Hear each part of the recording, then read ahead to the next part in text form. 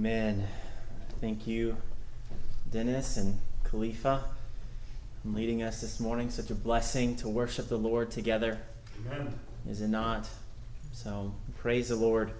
Now, before we go to the Lord in prayer, I just want to say first and foremost, thank you all so much for being such a blessing to us over these last few weeks and months. And so many cards and gifts have been sent our way for Baby and for Pastor Appreciation Month. And we have been felt and really palatably felt how much you appreciate us. And we are just so blessed and so thankful for all of you. And we are delighted. And as well as, the many meals that have been sent our way as well, and that they've been such a help as we adjust to our 6-pound, 9-ounce Ezra that has come last Wednesday. So I know, you heard 9 pounds, 7 ounces last week, but it was 6'9", and so little guy.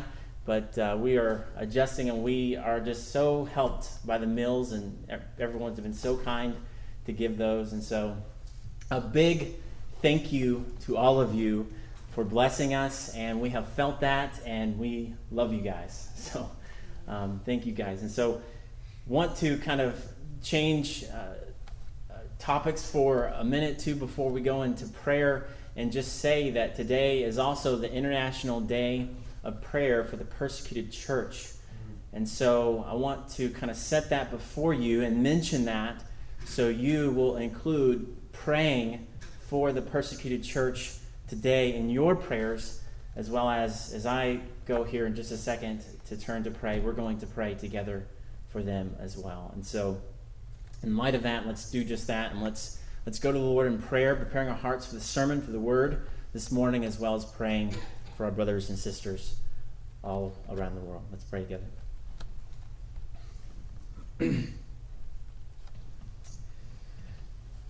Father, we come this morning, and we come realizing that we indeed have much to pray about.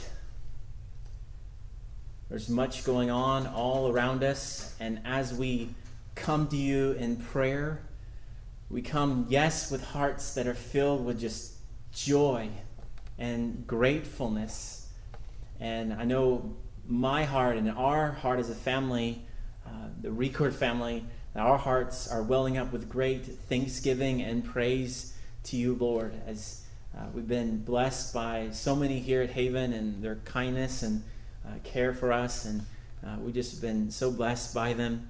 And we thank you for your showing your love through your church to us. And even as we've been here, we've seen that in the same way that Haven and the people here have shown love to one another as well. And so we praise you for that, Father. We praise you that you are great, that you are God over everything, that you are sovereign, that you are in control. And we are not just simply going about in a world of chaos, but we are going about in your world.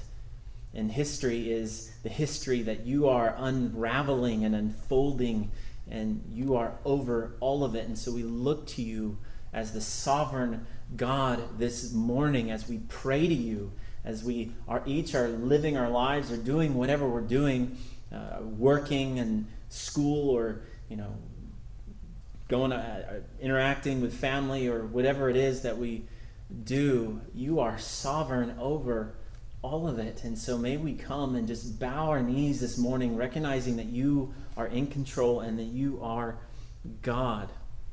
And I pray, and we pray for our brothers and sisters in Christ all around the world as they are facing persecution for their faith in Jesus Christ. And this is not an anomaly in history.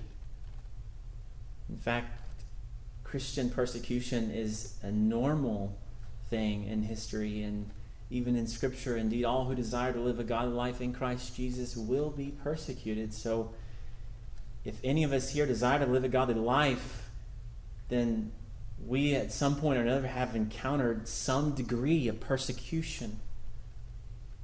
We realize, Father, that all across the world, many, many, many believers are facing that, perhaps even right now as we're praying. That they have people overtaking their home as they are seeking to worship you, or they're in jail or prison as they are being waiting a sentence for having followed Christ and following Christ. We pray for our brothers and our sisters in the Lord right now. May you uphold them. May you help them, Father. May you keep them. May you give them your grace and sustain them and help them to continue to abound in the work of the Lord, to abound in proclaiming Jesus Christ, even as very real pain and very real suffering surround them. We ask for your help and your hand upon them, Lord. And may the gospel continue to go out here and everywhere, Lord. And Father, you know well that we are facing election week this week also. And we just prayed and acknowledged that you are sovereign over everything. And so in the same this week also, you are God. And we pray for grace this week. We pray for wisdom this week.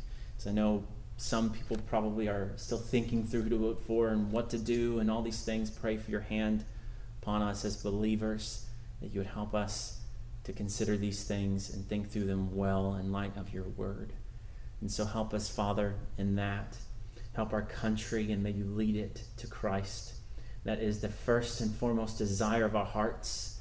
We do not trust in kings or princes or presidents or governors or governments. We trust in our God, Amen, who is King. And so we look to you. And so we pray, Father, now as we turn to your word this morning, may you help us. May you be with us.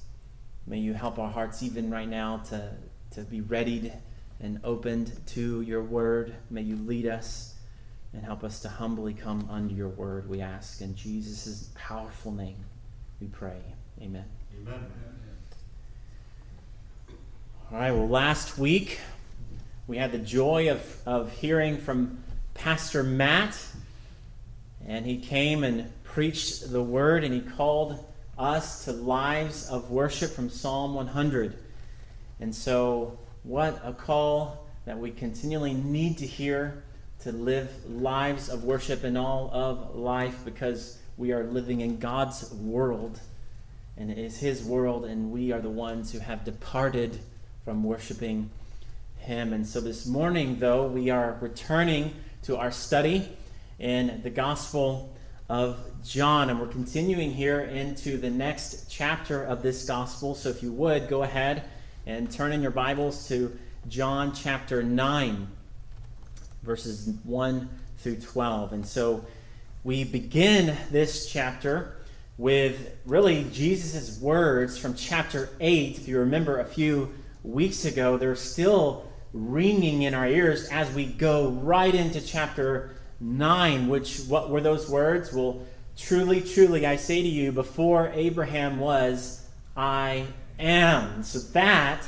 is still right over all of this as we are going right then into chapter 9. So now, here, still within the vicinity of the Feast of Booths, which began in chapter 7, we come to the words here in chapter 9.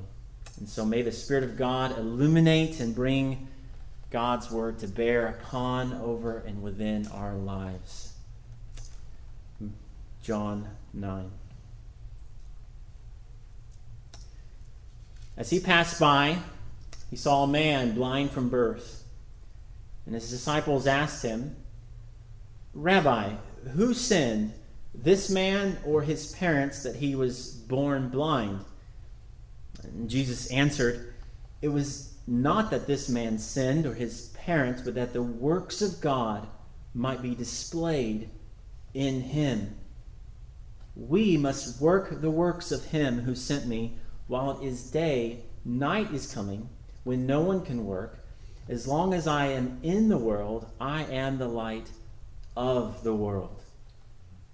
Having said these things, he spit on the ground and he made mud with the saliva, and then he anointed the man's eyes with the mud, and he said to him, "Go wash in the pool of Siloam," which means sent. And so he went and washed and came back seeing. Amen. Verse 8, and the neighbors and those who had seen him before as a beggar were saying, "Is this not the man who used to sit and beg?" And some said, "It is he." And others said, "No, but he is like him." And the man himself, he kept saying, "I am the man."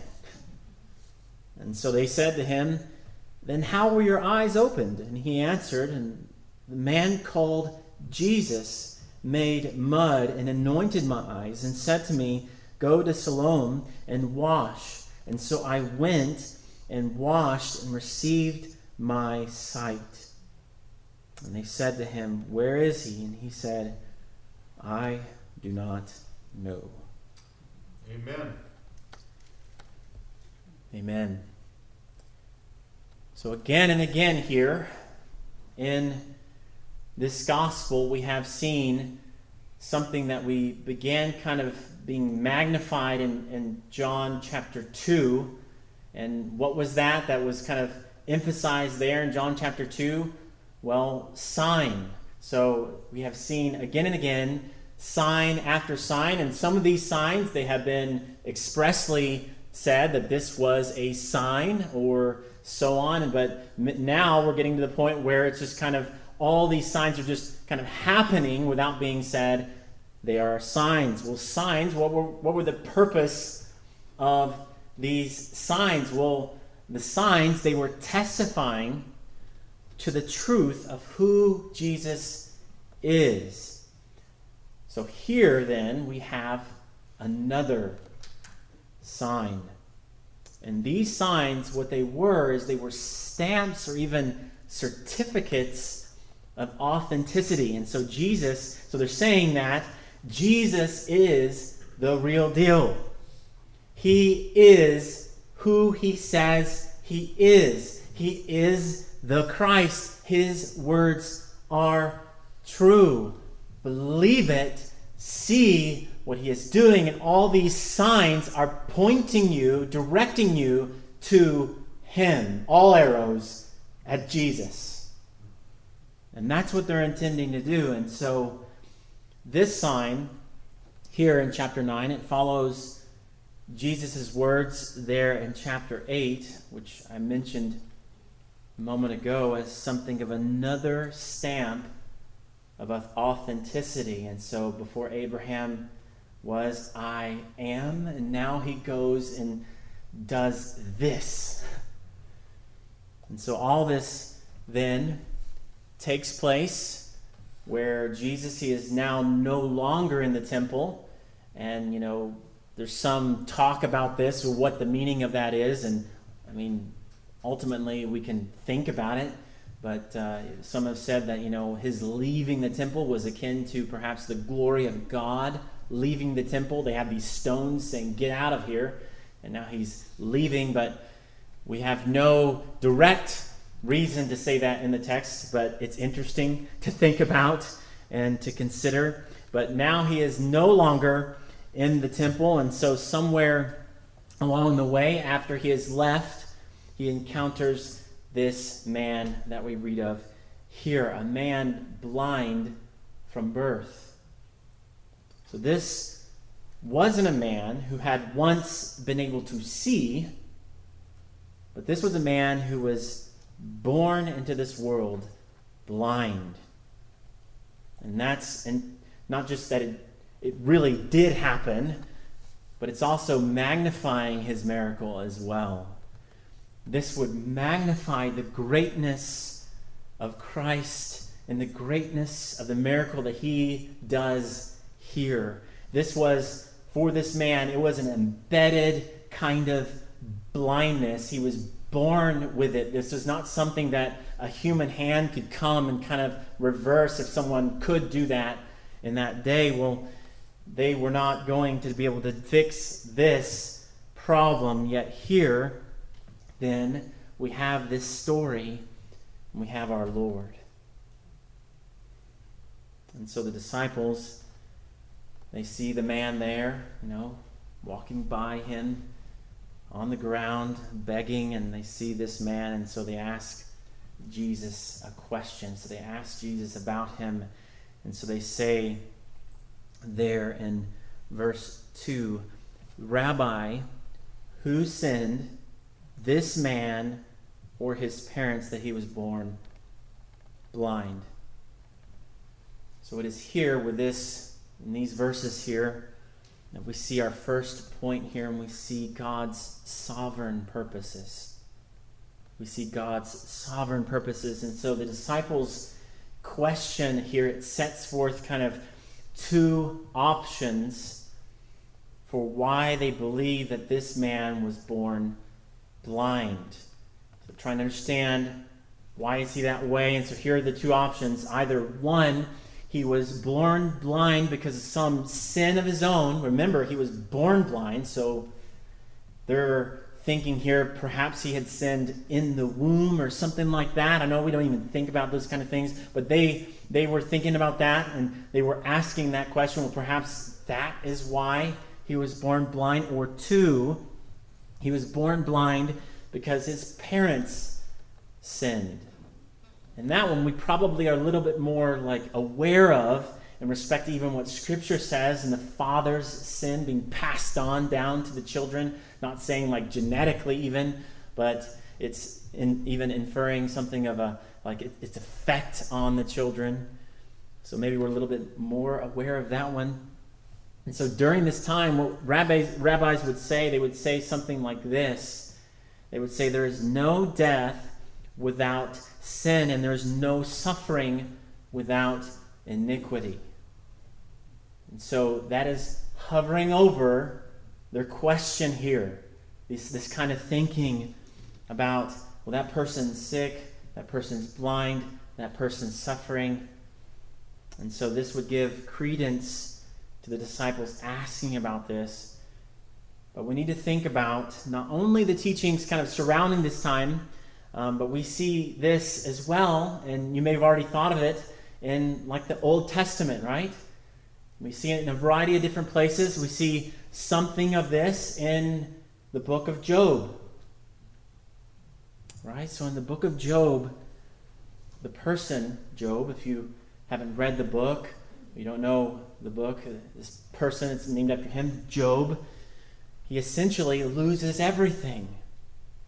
So he loses his children, he loses his wealth, and he loses his health, and yet what he does in all of that, all that happens, and he does what? He bows his knee and he worships. Incredible. So he does all that, and then his friends come along, and they do an amazing job at first. And so I don't know how many of us would do this even, but they stay with him for 7 days, not saying a word. And they were doing good. But then they stopped not speaking and they started to speak, and then that ruined everything.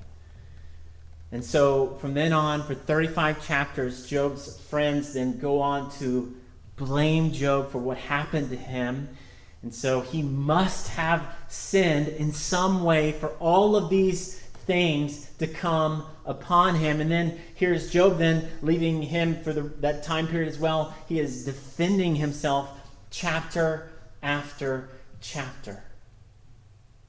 Now we know, we can even say that really this question is already almost answered with the book of Job, right? I mean, God is the one who was sovereignly behind all of these things. They're blaming it on Job, and God is saying, no, that's not why these things happened. And so we already kind of have that answer already coming to this question. But we see that kind of issue there in the book of Job as well. And this is the issue, that this man must have been born blind because of some specific, identifiable sin. So Jesus, though, he then comes and he answers them, but he doesn't answer that way, right? He says no to both options. So our sickness, this is important for me to say, if you remember back I guess it was probably a few months ago now, but in John chapter 5, we saw there that our sickness or our ailment may be due to sin. John 5:14. Go and sin no more, that nothing worse may happen to you. This invalid for 38 years. So something like related to his sickness, why he was sick, had to do with sin. And so we saw that, so I won't go over all that today, but you can go back and listen to that in John chapter 5.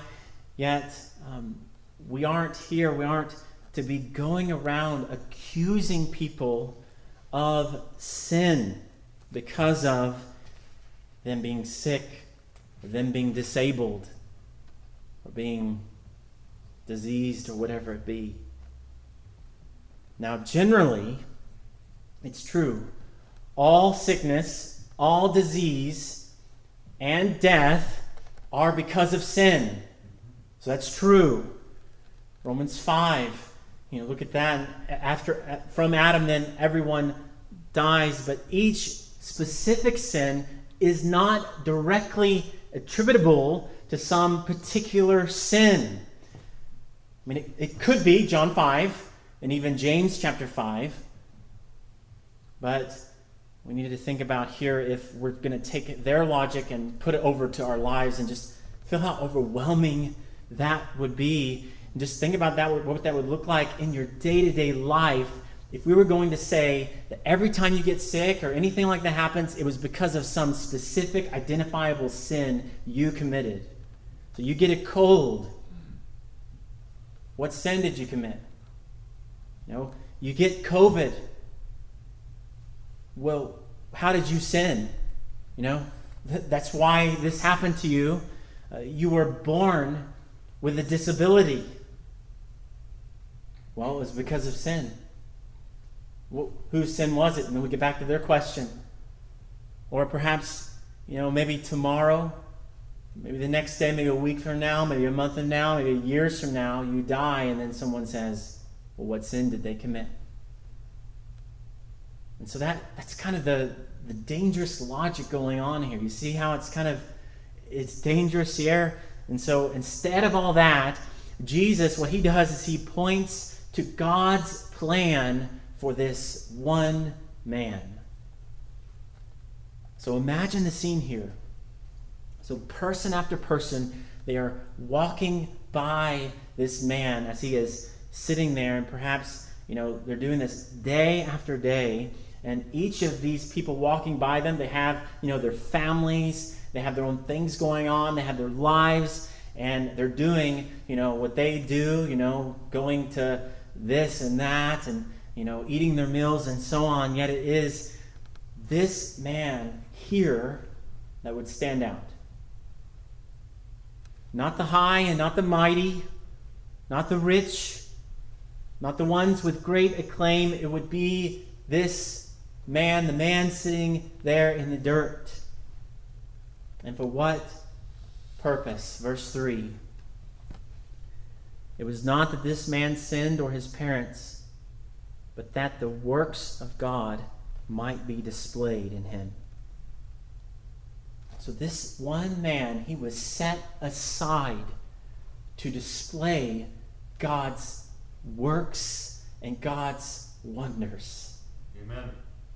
This man, he would be set aside for this exclamation, see the glory of God on display.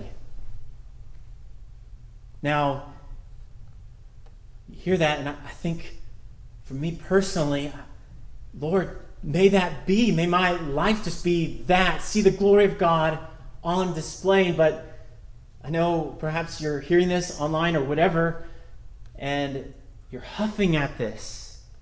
I mean, how could God do such a thing? What right does he have? And I think we ask this question because we have a number of things kind of jumbled up in our heads. So, what are the things? Well, first, I think we ask this because we very honestly just don't know what God knows.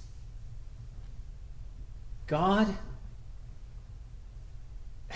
wow, His knowledge, His understanding is infinite. He knows every angle, every direction, every single thing about every single scenario. He counts the hairs on your head. He knows them all, and He knows the stars in the heavens, and He names them, and all of these things. And yet we come to this, and so we have this question before us, and we need to realize that, one, that we do not know what God knows. And that should just make us step back for a second and say, wait a minute. Who am I, So that's one kind of point we need to see. But more practically, second, I think we struggle with things like this is because we have so elevated ourselves. We have so made mankind the priority, the centrality of our autonomy. We say that I am and there is no other, such that when God says anything over His creation, we're like, wait a minute, I'm not okay with that. That's not the way I would have done it. And think about what you're doing there. Back to Genesis 3. You want to be like God, don't you? You're not just trying to be like God, you're trying to be God and saying, God, I don't think you were doing what's right there. I would have done it this way. Well, you are not God. And so we struggle with this because of our so much autonomy in us, self-sufficiency in us, that when we see God be God, we buck against that. And we say, I don't like that. And we not just do that, but we buck against joy. So this man, he would be lifted up to display God and to point us to God. And that's where joy is found, is in God. So this is a great and good thing here. And so this is not mean, this is mercy. And so he is directing us then away from the lies of human independence from God. He's leading us away from our self-sufficiencies and our self-dependencies towards the very one for whom we were made. Before Abraham was, I am. You want to look for joy? There is where you'll find it. So the lifting up of someone to display the works of God is pointing you to the greatest joy of all. So we need God. So Romans 9 here, and Paul, he's wrestling with a number of things here and talking about, was God unjust and choosing some and not others? He says there in 9:16, so then it depends not on human will or exertion, but on God who has mercy. The scripture says to Pharaoh, for this very purpose I raised you up, that I might show my power in you, and that my name might be proclaimed in all the earth. And so then he has mercy on whomever he wills, and he hardens whomever he wills. Amen. The point in pointing to that passage and seeing this in the scope of this passage, our passage, John, is to see that God is sovereign, and He is sovereign over history. He is sovereign over time, and He is sovereign over all things, and He is working out all things according to His good pleasure and unto His great glory. whatever is going on in your life to His glory. So let me give 2 warnings here, though, for us as we kind of see this question that the disciples ask here. And the first is, be careful of what you conclude about people. Be careful of what you conclude about people. So remember who people are. This one man and God's care for him, it is not odd. God is a gracious and He is a good God. And God, He is not limited to this one man. God, He made everyone in His image. They are loved by Him. They were made by Him, and they were made for Him. So to look at someone and say that they are less because of race, because of gender, because of intelligence, because of socioeconomic reasons, or whatever, runs counter to God's deep, deep love for His world. Amen. And right now, our country is drawing line after line in the sand, is it not? People are saying, you stand here, you stand there. Even while they're saying that, you're wrong and you're wrong, they're saying, I'm right and you're out of this picture as well because you're not like me. They're saying, you're black, you're white, you're Asian, you're Native American, you're Hispanic, or whatever. And they're drawing line after line saying, I stand here, I stand there, I stand this place. Or perhaps they're saying, you're Democrat, you're Republican, here's my line, here's your line, you stay right there. And so we're seeing lines everywhere right now. And this will not, and let me just say, this will not do for us as believers in Jesus Christ. Amen. Here is our line. For God so loved the world that He gave His only Son, that whoever believes in Him shall not perish but have everlasting life. That's our line. Amen. So be careful about what you conclude about people. Second, be careful that you aren't going beyond the Word. Be careful that you aren't going beyond the Word. So be careful that you aren't making yourself the arbiter of what sin, or what is sin, and what isn't sin. So let me just say then here that sin, it is not, and this is, I've seen this, you've probably experienced this yourself when someone is doing this to you, but sin is not breaking your rules. Sin is not going against your traditions. Sin is not disagreeing with you.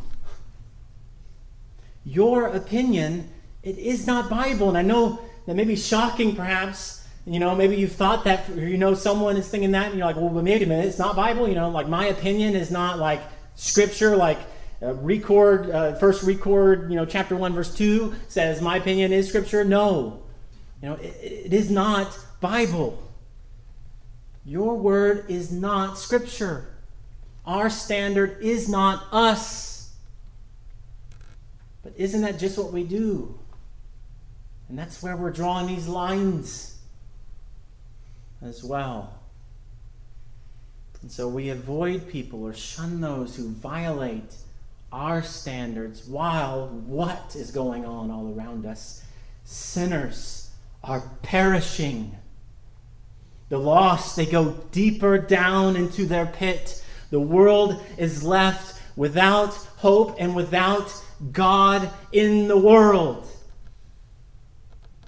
But our standard won the day. Amen. Is that what we want?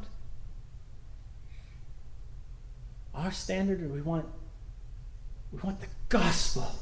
Amen. to go out. We want the Word of God to be lifted as high as we can lift it, that everyone would see and see the works of God on display and give glory to Him. Amen. Not that it's wrong to have opinions and all these things like that. We certainly have those. We're not lacking in that department. But we need to ask, what are we putting primary? Are we just being a bunch of Genesis 3 people? I'm God and there is no other. So we need to be careful. So, well, God's plans here, as we see, they include this one man. And so here we see God's plans for a beggar. God's plans for a beggar. And so verse 8, it makes this plain that he was indeed a beggar. And this is the way he made his living. So he would go about asking for help. And here we see our problem. Our problem is thinking that we are not the beggar in this story. Now, let me warn you, if you're not the beggar, then who are you? If you're not the beggar, then you are the blind man who goes on never being healed. You're the person doubly dead. You're that person who will die and they will die forever. So friend, you may be the smartest person here. You may be the wealthiest or most esteemed person here. Or perhaps maybe you're even the lowliest person among us. Well, I say that because pride can be found among both. Well, I'm not like them. Lines in the sand again. I'm not like that beggar. Or I'm not like those rich people. But realize that you are a beggar. Before Christ, you were the blind man. And if you don't know Christ, right now you are the blind man. You are the one in the dirt. And God's plans are for this beggar. And Jesus, he came for the ones that are in the dirt. And so we see God's plans for you. He came for one, and he came for all. And although I don't know what specifically God has planned for you, whether you're sick or you're well or you really literally are physically blind or something else, I can tell you that he has a plan. And his plan, and this is true, is that you would display him. So are you going about, everyone, are you going about in such a way that God's works may be displayed? Where people come away saying, looking at you, and maybe you're in the grave now even, they look over your tombstone, and the only explanation they have for that is God. In that person's life, that was only God who did that. And this is what the church is to be as well. Now, when people look at the church, they would say the only explanation for that is God. So it is that we see the next point here as well, that God's works through us, or God's works through us. So Jesus, he doesn't end there with verse 3. He goes on to say there in verse 4, we must work the works of him who sent me while it is day. The night is coming when no one can work. As long as I am in the world, I am the light of the world. So there's a word here, and you may have noticed it, that seems out of place. Did you see it? The word we. Verse 4. So the question is, who is this we? Well, I'll just clarify, if it was in your mind, it isn't referring to the Trinity. If you're thinking that, it wouldn't really make much sense that way either. Jesus, you try it on your own, plug in the Trinity there and see how it doesn't make sense. But Jesus here, he is talking about himself, and he's talking about the disciples. So the disciples and him, the disciples will be joining Jesus in doing the works of the Father. And that is exactly what we see, isn't it? They go out with the Great Commission. They are given the Great Commission, and they go out heralding Christ and walking in Spirit-empowered works to the glory of God. And Paul, he writes in Ephesians 2:10, "For we are his workmanship, created in Christ Jesus for good works, which God prepared beforehand that we should walk in them." So, we must work. We must work. And it doesn't end with the disciples. Here, it continues on through us. Here, we have a rebuke for our day. Can we just be honest for a moment here as well? I think some people, they became Christians, and week after week, what they're doing is they are living out their Christian life in the break room. So now, I have worked at a number of places over, the years, probably more jobs than you'd be surprised how many jobs I've had for a number of reasons. Some I was unfortunately fired from, others, I just left and so on. But I've had a number of jobs over the years.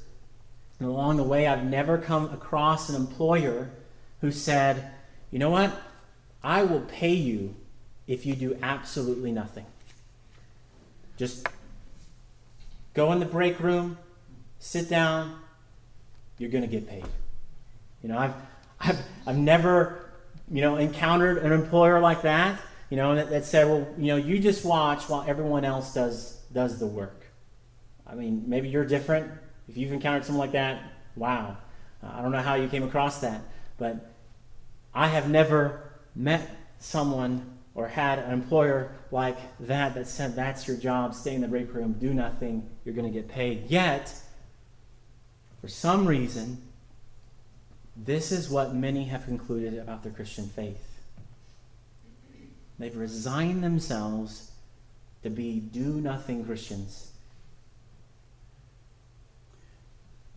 These may be those who are members of a church,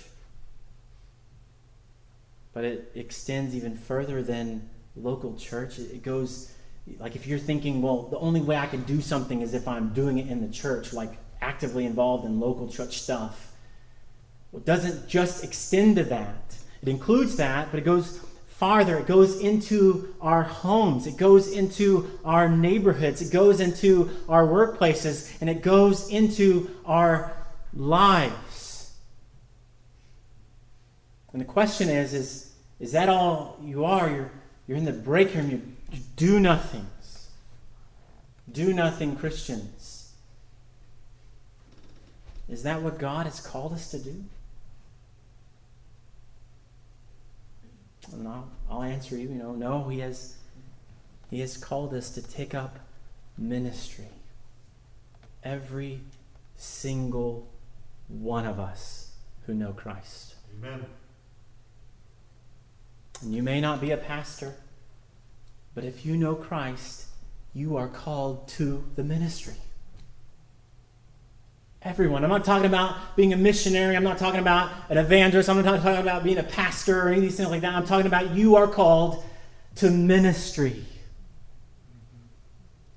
And this, we here, means that you are part of that we here as well. And so our work then is to go out and to magnify His work, which is what we see next. We see the work of Christ. The work of Christ. So the night that is coming that Jesus is talking about here is His death. No one will work then. They will only kind of look on and witness the work of the Father in the work of Christ. And darkness will very literally fill the land, even as Luke, it says, it was now about the 6th hour, and there was darkness over the whole land until the 9th hour. So darkness will fill the land. And Jesus, he says, I am the light of the world, and he is the light of the world, and he was the light of the world then, and he is the light of the world now also. Amen. So seeing all this, then we say that, church, there is work to be done. There is work to be done. This wondrous work of Christ is a work that bears ultimate implications over and above anything else in your life. No matter what your job is, no matter who you are, whether you're a believer and you're, 6 years old, you're a believer, you're 19, you're a believer, you're 30, 40, 50, 60, whoever you are, whatever your job is, whatever your age, whatever your gender, it bears ultimate implications over all of that and above any of that. And so it compels us to, and it calls us to work, to herald Christ, and to be the aroma of Christ to a lost world. Every one of us. Amen. And there is no retirement from this work. Now, I remember once talking to some members of a church, not here, is somewhere else, and they said, well, we've done our time, we've retired from serving, we're done with any of that, we're leaving it to the younger generations. Well, that isn't found here. You won't find a passage in Scripture that teaches that, right? Nor is there any area where we aren't called to take up our work. And there is a time for it to be done. There's a time for it to be done. So one day, all things will be done. The consummation, it will come. But friends, that day hasn't come yet. Christ, he has come, he has died, and he is calling us to take up the work. And so our time to do it is now. You need not wait for someone to come along and tell you, all right, get up, it's time, cease watching, and put your hand to the plow, get out of that break room. You don't need to wait for someone to come and do that. The time for work is now, and it will be until Christ returns, or you pass on to be with him forever. So don't waste what time you have by not fulfilling in your calling to ministry. So there's work for you to do, and it is for you to do it now. So how happy we are that Jesus sought out us to actually do the work of the Father. He put his hand to the plow. Jesus did. And this is just what we see him do here too, isn't it? He takes up the work of the Father. And what does he do for this blind man? He heals him. He heals this man's impossible condition. The man, he was born blind, but yet he is blind no more. He is proving, before Abraham was, I am. He is proving, I am the light of the world. And so our next point is that we need to see what Christ can do. See what Christ can do. So see what Jesus does with this blind man's blindness. And so also see what he can do with those who are spiritually blind and lost around you. He could do the same thing. The work that you have to do, it doesn't go on, it doesn't move forward, It doesn't progress apart from Christ and apart from declaring the work of Christ. Now here, though, you may be thinking, as you read this, as we read it at the beginning, what a strange way to heal someone. Why didn't you just do like the Marvel people do in Marvel movies and just kind of like, and then they're healed, Well, he didn't do that here, though. And so it is kind of strange, and it may well be that for us, but we need to see that this is his healing, and so it's his means. His healing, his means. Now there are a number of themes kind of at work here as we look at this. One is that this kind of theme that as God, he had fashioned man out of the ground in Genesis 2, out of the dust of the ground. And so Jesus, he kind of takes up mud and he brings healing to this man as the creator of man, as the creator of dirt, and as the creator of all things. So that's kind of one kind of theme that we kind of see here, that perhaps one explanation of this. Yet another is that this healing, it takes place on the Sabbath day as well. We see that in verse 14. We haven't got there yet, but you can look down and see it. And so Jesus, he was doubly showing here his lordship over the Sabbath day by making mud and applying it as he did, which would have been considered work, and who's going to be upset about that. And he heals this man then by his means. And in all that, he's directing everyone to see who he is. Amen. But ultimately, though, here, whether you go with that explanation or the other one, we see here that it is Jesus who is healing, and it is his means to bring about the healing. He is the one who heals. And so we are to submit to him even as the man does here. And this man, he wouldn't be abstractly healed like, you'll be healed, just it won't be like physically healed. You're just going to be kind of healed. And we see that here, even as we see the people's response, that this is totally verified, that he wasn't just like some accidentally healed or abstractly healed, but we see that they're like, well, this is the man who was blind, but now he really does see. And so this man was really and truly healed. And all this to show that the same Jesus who can heal this man's blindness physically can heal the greater element of our broken condition and our spiritual blindness and separation from God. Amen. And so, if you're blind, he can heal you too. And this is the broad theme and point here. See what he does. See how he heals the blind man. See how he can heal any who are blind if they would simply come to the light of the world, that they may never be blind again. So I plead with you this morning, if that is you, stop excusing yourself and stop making excuses. Stop going about acting as though you see when your eyes have never seen before.